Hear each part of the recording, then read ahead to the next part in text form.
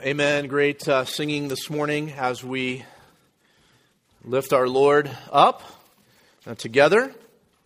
Now to continue our worship in our time in the Word. If you take your Bibles and turn to John chapter 8. John chapter 8. Looking at verses 48 through 59 this morning. We're continuing in our study of the Gospel of John and are coming to the end of this longer interaction Jesus has been having with the Jews, likely still at the Feast of Tabernacles. Though the crowd is likely a mixed crowd of Jewish people, there are certainly religious leaders heading up this argument against Jesus, who concerning who he is and concerning this idea of where he is from, as he has stated it. And we reach the climax of this discussion today, and it really does escalate the whole situation of Jesus' earthly ministry and sets the further trajectory of his mission to come to seek and to save those who are lost, and the way in which he comes to do that. And so if you're able to, would you please stand with me just one more time this morning as I read aloud and you follow along in John chapter 8, verses 48 through 59. I'm reading from the English Standard Version. John chapter 8, beginning in verse 48. Under the inspiration of the Holy Spirit, the Apostle John writes, "The Jews answered him, 'Are we not right in saying that you are a Samaritan and have a demon?' Jesus answered, 'I do not have a demon, but I honor my Father, and you dishonor me. Yet I do not seek my own glory. There is one who seeks it, and he is the judge. Truly, truly, I say to you, if anyone keeps my word, he will never see death.' The Jews said to him, 'Now we know that you have a demon. Abraham died, as did the prophets, yet you say, if anyone keeps my word, he will never taste death. Are you greater than our father Abraham, who died? And the prophets died. Who do you make yourself out to be?' Jesus answered, 'If I glorify myself, my glory is nothing. It is my Father who glorifies me, of whom you say he is our God. But you have not known him. I know him. If I were to say that I do not know him, I would be a liar like you. But I do know him, and I keep his word. Your father Abraham rejoiced that he would see my day. He saw it and was glad.' So the Jews said to him, 'You are not yet 50 years old, and have you seen Abraham?' Jesus said to them, 'Truly, truly, I say to you, before Abraham was, I am.' So they picked up stones to throw at him. But Jesus hid himself and went out of the temple." You may be seated. That is the word of God, and may God bless it in both the Old Testament and New Testament reading as we have heard it in our hearing this morning. Would you join me once again in prayer? Lord, we ask that by your Holy Spirit, who inspired these words in the original autographs, that you would now, by your same Spirit, illuminate our understanding to this text.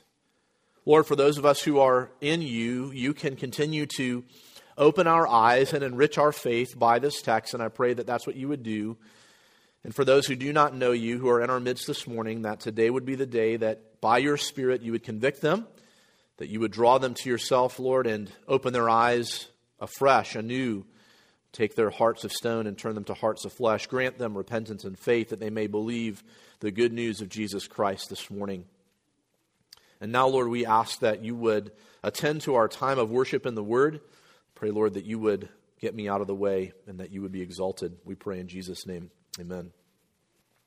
Though many times our doctrines are comprised of a synthesis of different Bible verses through the canon of Scripture, there are times even when that synthesis, that one verse stands out as a beacon of truth regarding a particular doctrine. Let me share with you a little bit of that in regard to one of the verses in our text this morning, and that is John chapter 8 and verse 58, when the Jews challenged Jesus when they say, "You are not yet 50 years old and you have seen Abraham." Jesus said to them, "Truly, truly, I say to you, before Abraham was, I am." I was sitting in my office in the church in St. Louis where we served for 12 years, and a man called up And for whatever reason in God's providence, that call was transferred to my line. There were several of us on staff there. And the man wanted to challenge our doctrinal statement about the fact that Jesus is God. He is co-equal with the Father, and that he is, though, a second person in the Trinity. So he either was one who did not hold to Trinitarian theology. Well, certainly it was that, but whether it was someone from what we would call maybe a Jehovah's Witness background or a United Pentecostal background or something along those lines, I did not know. All I know is that he was challenging me on whether or not Jesus is God, whether or not he is co-equal with the Father. And so I found myself, unfortunately, even though having gone to Bible college at that point, really unable to answer the man's queries. I mean, he had his, his reasoning kind of lined up, and I did not have my answers lined up well. And so I was embarrassed as a pastor, a full-time pastor in a church, that I could not respond to this man's, really his challenge is what it was. I did my best. And sometimes that's where we find ourselves. We find ourselves just doing our best with what information we have. But of course, that drove me back into the Scriptures. I did answer biblically, but I wanted something that was more cohesive and more coherent if this challenge were brought again to me, which of course this challenge is often brought to us in one way or another, whether we're sharing the good news with someone on the streets or a family member, or we happen to be encountering the Jehovah's Witness at the door, or whatever the case may be. And of course, I had sort of in my in my back pocket, I had John chapter 1 and verse 1, but he had his response to that as well. But I thought I needed more, and so I began to dig into the studies a bit more in regard to that. And so lo and behold, as I was studying, I came across John 8 and verse 58. Truly, truly, I say to you, before Abraham was, I am. And this is, of course, a pinnacle I am statement, as we've been looking at in the Scriptures, that Jesus gives. And we're going to investigate this morning the reason, not only that John 8:58 is so important, but it sort of helps us fill out this I am statement doctrine that Jesus has been giving as he responds to the Pharisees. And one of the challenges that I want to present to us this morning is, do we know our faith? Do we understand what it is we believe when we say we believe it? When you become a member of Fellowship Bible Church, you sign off on a doctrinal statement, a confession of faith that says that you believe that Jesus is God. And that is something that even in our minds can be a challenge to us sometimes, because we can't always fit all the pieces together. It is a great mystery. The Trinity is a great mystery that the Bible presents. And I want you to know that we stand, even as I mentioned in my prayer earlier, we stand in a long line of tradition concerning the truthfulness of Jesus being forever, eternally God.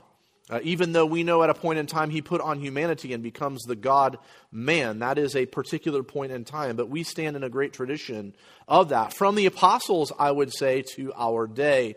Including the battles that were fought by those who challenged that doctrine in the early years of the church.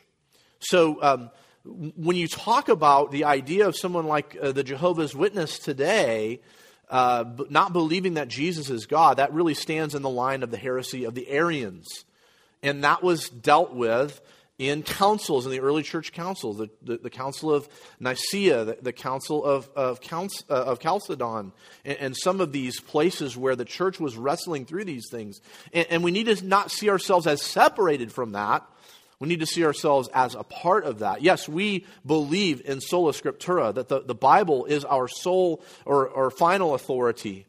And yet we also stand in a line of people who have done these or fought these battles in the past. And so we need to recognize the places where they have drawn from Scripture and synthesized these truths. Now, if I'm not careful, we'll just spend all of our time talking about that. And we do need to dive into our text this morning.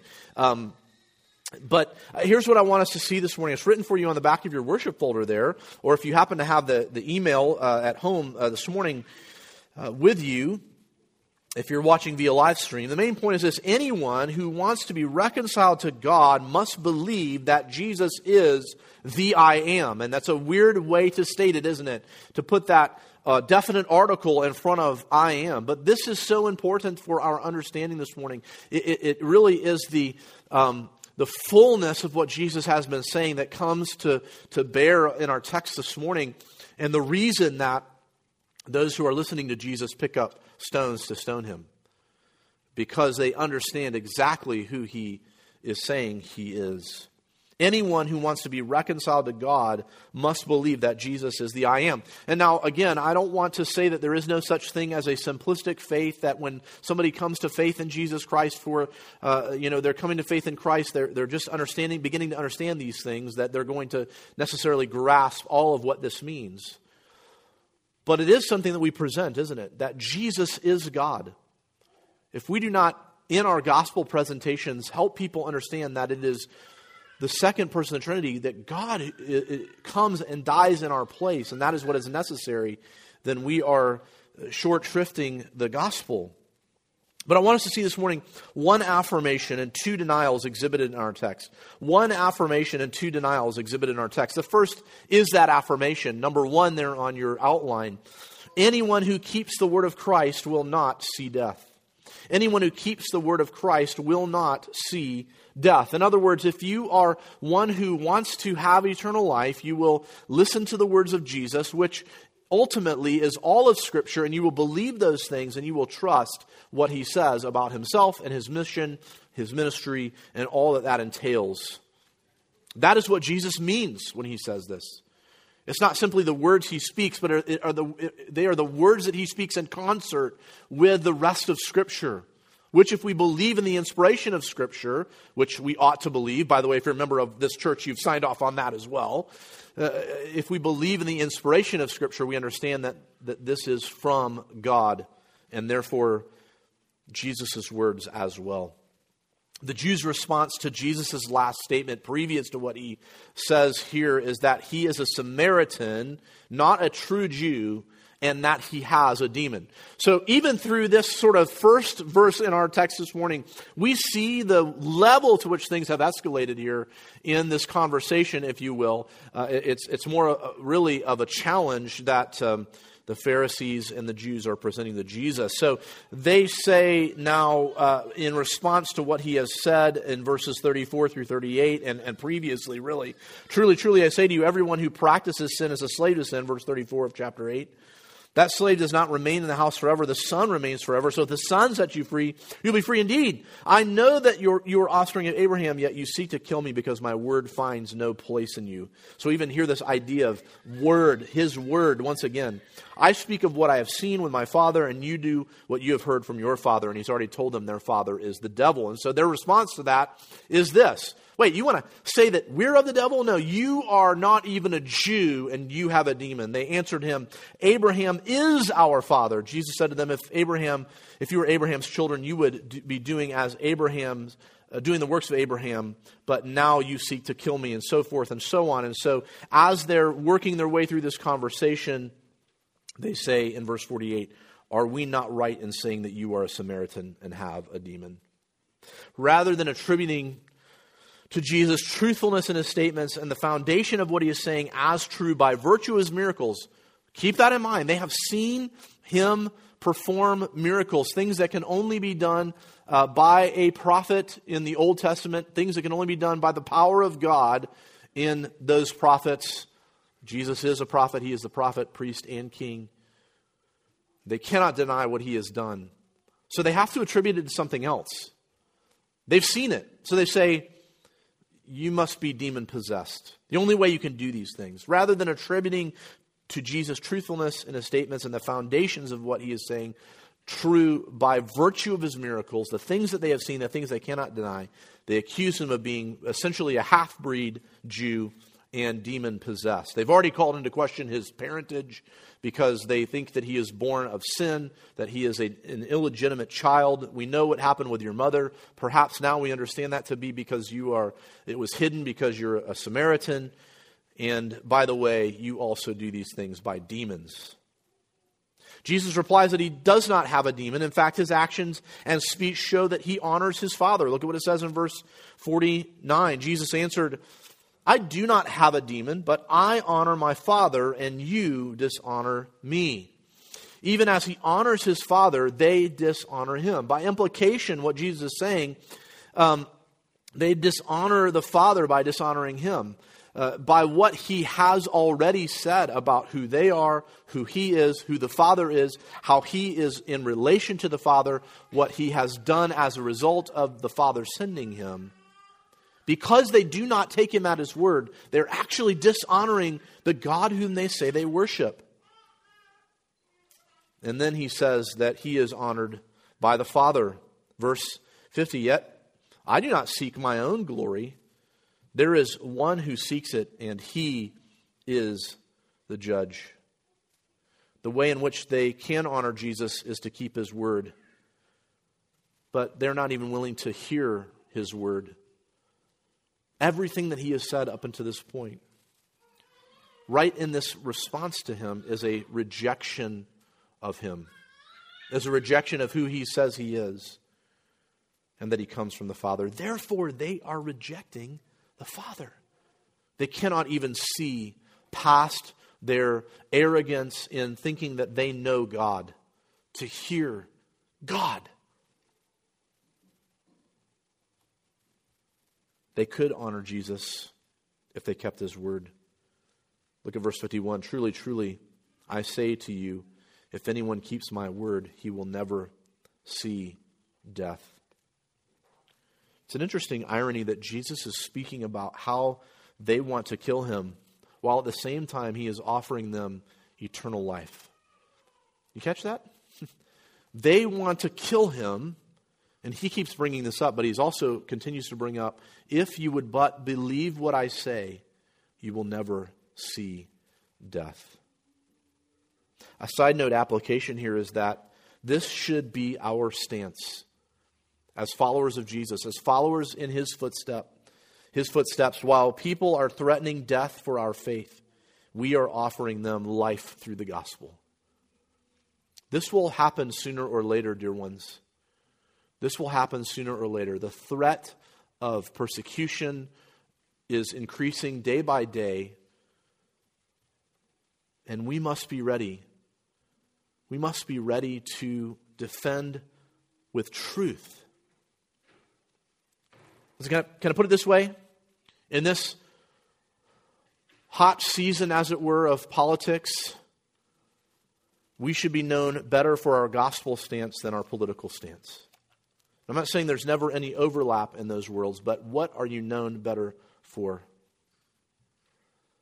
And today I want to offer you the truth that if you have not turned from your sins and embraced Christ, you will see death. You will see eternal death.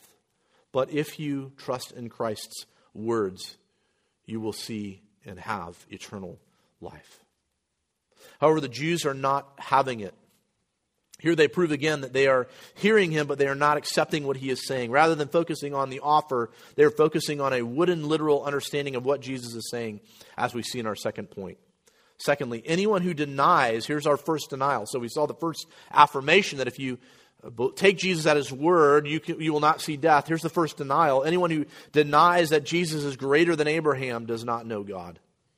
Anyone who denies that Jesus is greater than Abraham does not know God. Their response betrays their lack of understanding. Look at verse 52. The Jews said to him, now we know that you have a demon. Abraham died, as did the prophets, yet you say, if anyone keeps my word, he will never taste death. And this is basically what they're saying. You have a demon because what you say cannot be true. They have missed the substance of what he has said, which is that he comes from the Father, that he is honored by the Father, and therefore he is more than who they see. That is the reality. I mean, if anybody were to come along and say to us, I am God in the flesh, what would we want? We would want proof of that. But Jesus has, by God and through the Spirit, furnished truth to them. And yet they still do not believe. Their hearts are hardened even further by Jesus' truth.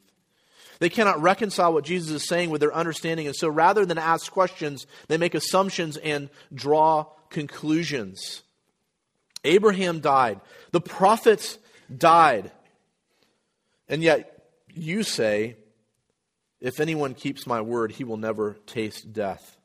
Are you greater than our father Abraham who died and the prophets who died? And this is this is pushing toward that reality to which Jesus is getting, to which Jesus is aiming. That yes, he is greater than Abraham. That yes, he is indeed God, eternal God. Rather than asking the kinds of questions that would lead to further unveiling of who he is, are you greater than our father Abraham who died and the prophets who died? Who do you make yourself out to be? And that's a great question. That's the question that Jesus has been seeking to answer, but it's not asked with a truthfulness of wanting to know what that really is. Who do you make yourself out to be? The Christian Standard Bible translates this way. Who do you claim to be? And I like what the NIV says. I think it gives a real sense of sort of the arrogance here. The NIV says, who do you think you are? This sets up the contrast of who Jesus has been saying that he is over against their skepticism and their denial. Who do you think you are? Interestingly, to this, Jesus responds that he is not bringing glory to himself, but rather it is the Father who glorifies him. Look at verse 54. Jesus answered, if I glorify myself, my glory is nothing. It is my Father who glorifies me, of whom you say he is our God. What is Jesus doing here? Jesus has very rarely in the Gospel of John, and really throughout the Gospels, come right out and said that he is the Messiah, that he is the Son of God, in the sense that it's as clear as what they're wanting him to say. And why is that? Because his glory at the present time is veiled. His glory is veiled because he is God in flesh. Now, there is a time where that glory is lifted for a moment, or that veil is lifted for a moment, and that glory is shown. We call it the Mount of Transfiguration. And if we are familiar with the Bible, we remember that. We recall that. It was a very small group of men who were there with him, and they saw that. And the glory of that was revealed to them. But it's interesting that Peter says in regard to that event that the Word of God is a more confirming reality than even what he saw on the mountaintop. And why is that? Because not everybody was given that privilege or that opportunity. How is it expressed? How is that glory expressed? Well, Peter does say in Acts chapter 2 that glory is expressed through the miracles that God did through Jesus. So the very thing that God is doing to reveal the glory of Jesus to the people, they're denying, they're rejecting. Do you see that? Do you see what's going on here? Jesus keeps saying, I am not the one who brings glory upon myself. It is the Father who glorifies me. And he's speaking in one sense of the glory that is shown through the miraculous signs that Jesus has done in his earthly ministry. And in another sense, we'll see later on in John, where Jesus prays and says, Father, restore me to the glory that I had with you previously. Previous to what? Previous to the incarnation. Because that glory is veiled. Jesus does not walk the earth as one whose glory is unveiled. He doesn't float 2 feet off the ground everywhere he goes. The imminence of his godhood is not shining through his eyes, but that glory is seen as the Father reveals it through the miracles. And Jesus is saying, everything I'm saying to you has been affirmed through this, and yet you reject it. I don't glorify myself. You ask me directly who I am, I'm telling you that God is showing you who I am, and yet you reject it. And then to add to this, Jesus declares this one who glorified him to be the one who they call their Father. In other words, Jesus is saying to deny him the glory that is given to him by the Father is to deny the Father. And therefore he tells them, but you have not known him, in verse 55. Now you have to understand, this is the very essence of being Jewish for these folks. They know God. God has revealed himself to them through the old covenant. He has given them his law. For them to deny knowing God would be for them to deny being Jewish. And Jesus is saying, you don't know him. I know him. If I were to say that I did not know him, I would be a liar like you. But I do know him, and I keep his word. And once again, we get this sort of, from John chapter 1, face-to-face reality of the eternal relations between the Father, Son, and the Spirit that we looked at. In the beginning was the Word, and the Word was with God. That's the idea there. This face-to-face relationship, as it were. This eternal, ongoing relationship between the Father, the Son, and the Spirit. Jesus said, if I said I did not know him, I would be a liar. You could put the theological language with it, for I have known him eternally. But you are a liar because you do not know him. And by keeping his word, Jesus could mean keeping of the law. Jesus kept the law perfectly. It is, after all, his law. Jesus could mean, to keep his word means that he is doing the mission that he has been sent to do by the Father in the great eternal plan of the Trinity.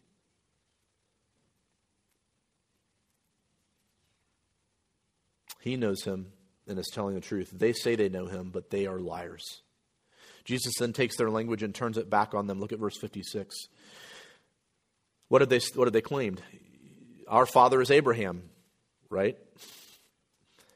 Verse 56, your father Abraham rejoiced that he would see my day. He saw it and was glad. Their claim, Abraham is our father. Jesus, okay, if Abraham is your father, what did he think about me? If you're claiming that Abraham is your father, what did he say about me? He rejoiced to see my day, and he was glad. What does it mean that Abraham saw the day of Jesus?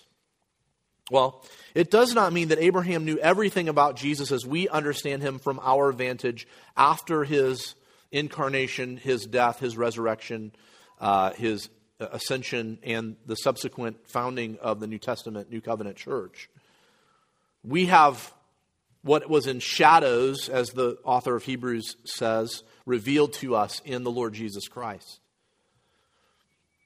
It does mean that Abraham understood the promise of God, and the seed promise was fulfilled in Isaac, and through Isaac would come one who would bless all the nations, and from Abraham would come nations, the nations of faith, as it were. What did Abraham see? He saw the birth of his son, the promised son, Isaac. We talked about this a couple of weeks ago when we preached the last passage. What did Abraham do? He took his son to the mountaintop to offer him as a sacrifice.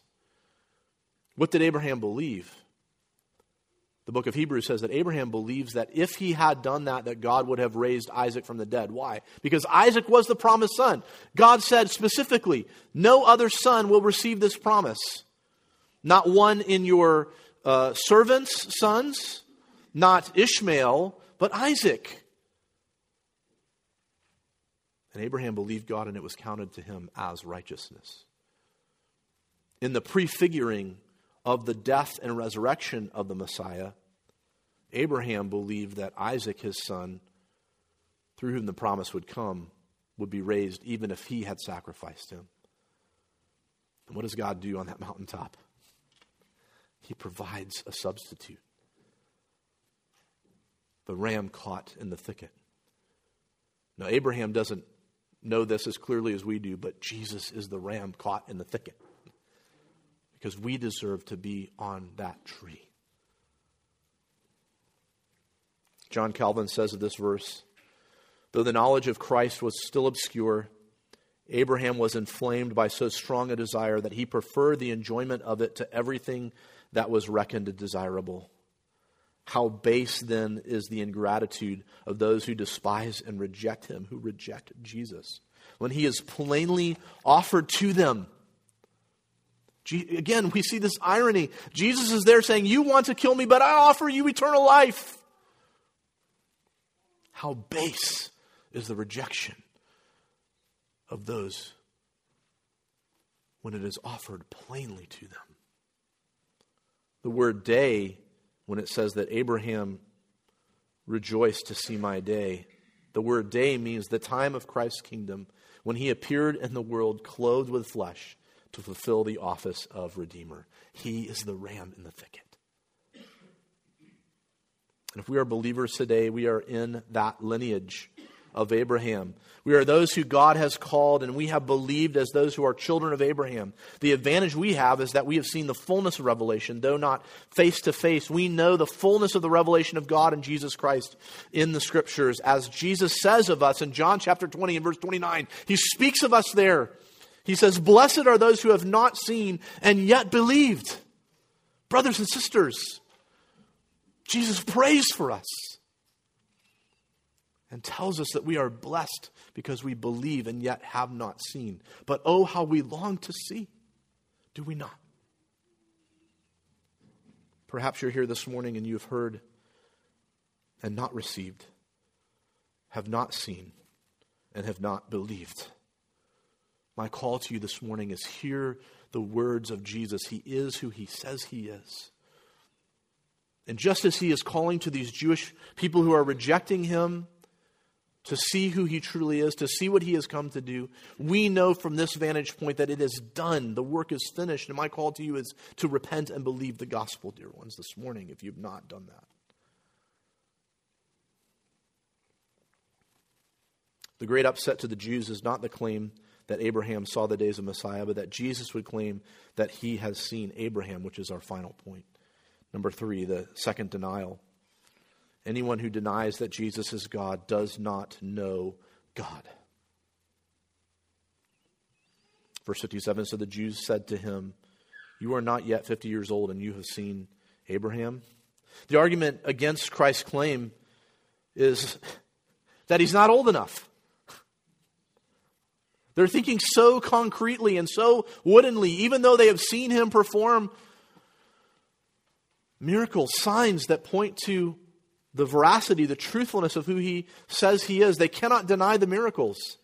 They cannot deny what he has done. And so they think at this physical, literal only level. What they are not understanding is the eternal nature of Jesus. His deity is the eternal Son of God, though he has stated it many times in this conversation that he is from the Father and that it is the Father who glorifies him. They refuse to believe that he is from God, and now they will refuse to believe he is God, even as this is his claim in verse 58. Look at it again. Verse 57 first. So the Jews said to him, you are not 50 years old, and have you seen Abraham? Verse 58. Jesus said to them, truly, truly. Remember what that is.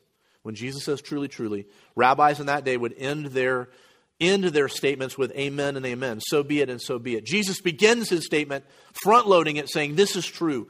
Amen and amen. Truly, truly, I say to you, before Abraham was, I am.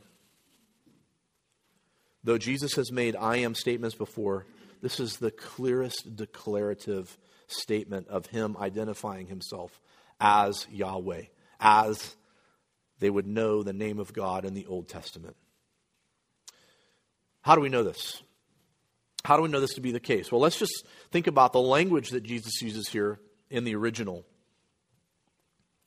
The usage of the verb indicates the meaning. Before Abraham was, I am. Another way of saying it is, before Abraham existed, I existed eternally. This is the same idea of John 1:1. In the beginning was the Word. The Word already was. He was already in existence. Before Abraham ever existed, I existed eternally. D.A. Carson points out the parallel with Isaiah 41:4, which we heard in our Old Testament scripture reading this morning. I, the Lord, the first, and with the last, I am He. Which, if you were able to take the Greek translation of the Old Testament Hebrew, which is called the Septuagint, and see this verse in its Greek translation, we would see very much why the Jews do what they do next. Because they understand exactly what Jesus is saying. Remember, the Septuagint, the Greek translation of the Hebrew Old Testament, was the text that they read. Now, if they were good Jewish people, they obviously studied it in the Hebrew as well. But they knew the Septuagint. They knew the translation in the Greek of Yahweh is ego eimi, I am. And so here Jesus uses that terminology. Before Abraham was, before he ever existed, I am. I am the ever-existing one. Jesus is claiming to be God here. There is no doubt. There is no shadow of a doubt. This is what Jesus is claiming. So what do? Oh my goodness, let us bow down and worship. This is the Lord God. Is that what they do? No. Just like their stony hearts, they pick up stones to kill him. The heat has risen so much in the situation that they now do not care to hide the fact that what Jesus has said about them is actually their intent. Remember, they said, what do you mean we want to kill you? You're crazy. And the heat has risen so much in this moment that they actually pick up stones to begin to stone him. They want to kill him right here and right now for what he has claimed. And it shows the ugly, dark intent of their heart. They desire him to be dead. Now, there's another irony here in the fact that even as they have threatened death, as Jesus is offering them eternal life, even as they now threaten to kill him, eternal life cannot be given without his death. Jesus must die. In order for fleshy humans to live eternally, the eternal Son of God in the flesh must die. Now, we understand that he too must be raised from the dead for us to be raised from the dead. But you understand my meaning this morning. Even as they seek to kill him, there must be death. He must die. However, it is not time for the Son to die. Therefore, as it says in the text, he hides himself from them and goes out of the temple. This is not a means of weakness from Jesus, but a means of timing. For even though they seek to kill him, he does not hide himself from public ministry, as we'll see in our next passage. But for now, let us ponder together what we've seen today. Firstly, this. Are you one who affirms or denies who Jesus has shown himself to be in this text and in the context of John's gospel, in the context of all the scriptures? If you are one who affirms it, does that mean you not only make a positive affirmation of it in your mind, but you have also trusted him as the true eternal Son of God, who is equal with God in essence? Equal with the Father in essence, but who, according to his eternal operations as the Son, was sent by the Father, put on flesh, lived a perfect life, dies the death that we deserved, and has been raised and ascended until he comes again. If yes, my question to you, if you're trusting in that, are you hoping in that daily? My hope is built on nothing less than Jesus' blood and righteousness. I dare not trust the sweetest frame, but only trust in Jesus' name. Are you standing on the solid rock of Jesus and who he is and who he says he is? Are you resting in that and out of gratitude for what he has done, and by the transforming power of the Spirit, are you living for him? He says, if you love me, you will obey me. And as one who therefore shows your love for God by obedience to him, are you also loving your neighbor? Specifically, reaching out and encouraging those in this local assembly to trust him and walk faithfully with him by his Spirit. And then as God gives you opportunity to love your neighbor as God has people enter into your life by meeting needs, but also proclaiming the gospel as the greatest need that they have. Walk faithfully, dear ones. Walk faithfully.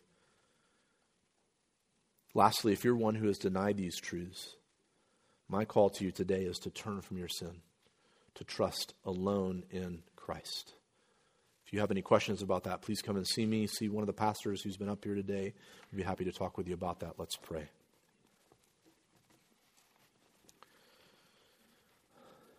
Lord, thank you for expressing that you are Yahweh.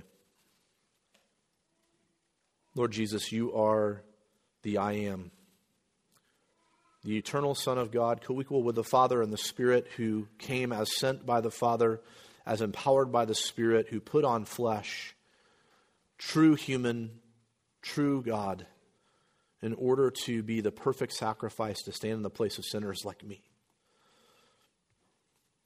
Thank you, Lord. May we live lives of gratitude and obedience to you, not to earn favor with you, but, Lord, because we love you, because you showed us our guilt by the law. You showed us grace by the cross and the resurrection, and you saved us by your grace. Lord, may we now live in gratitude and obedience and love to you. And for those who do not know you, Lord, I pray that today would be the day of guilt and grace, that they would understand their sins, that they would see the grace of Jesus Christ hung upon a tree in their stead, risen again, as a proof that sin and death have been dealt with, and that they would believe the gospel today and therefore live lives of gratitude. We praise you, Lord. We're reminded this morning we don't deserve it. It wouldn't be grace, it wouldn't be mercy if we did. So thank you, Lord. Thank you. We praise you. We long to see you. It's in Christ's name we pray. Amen.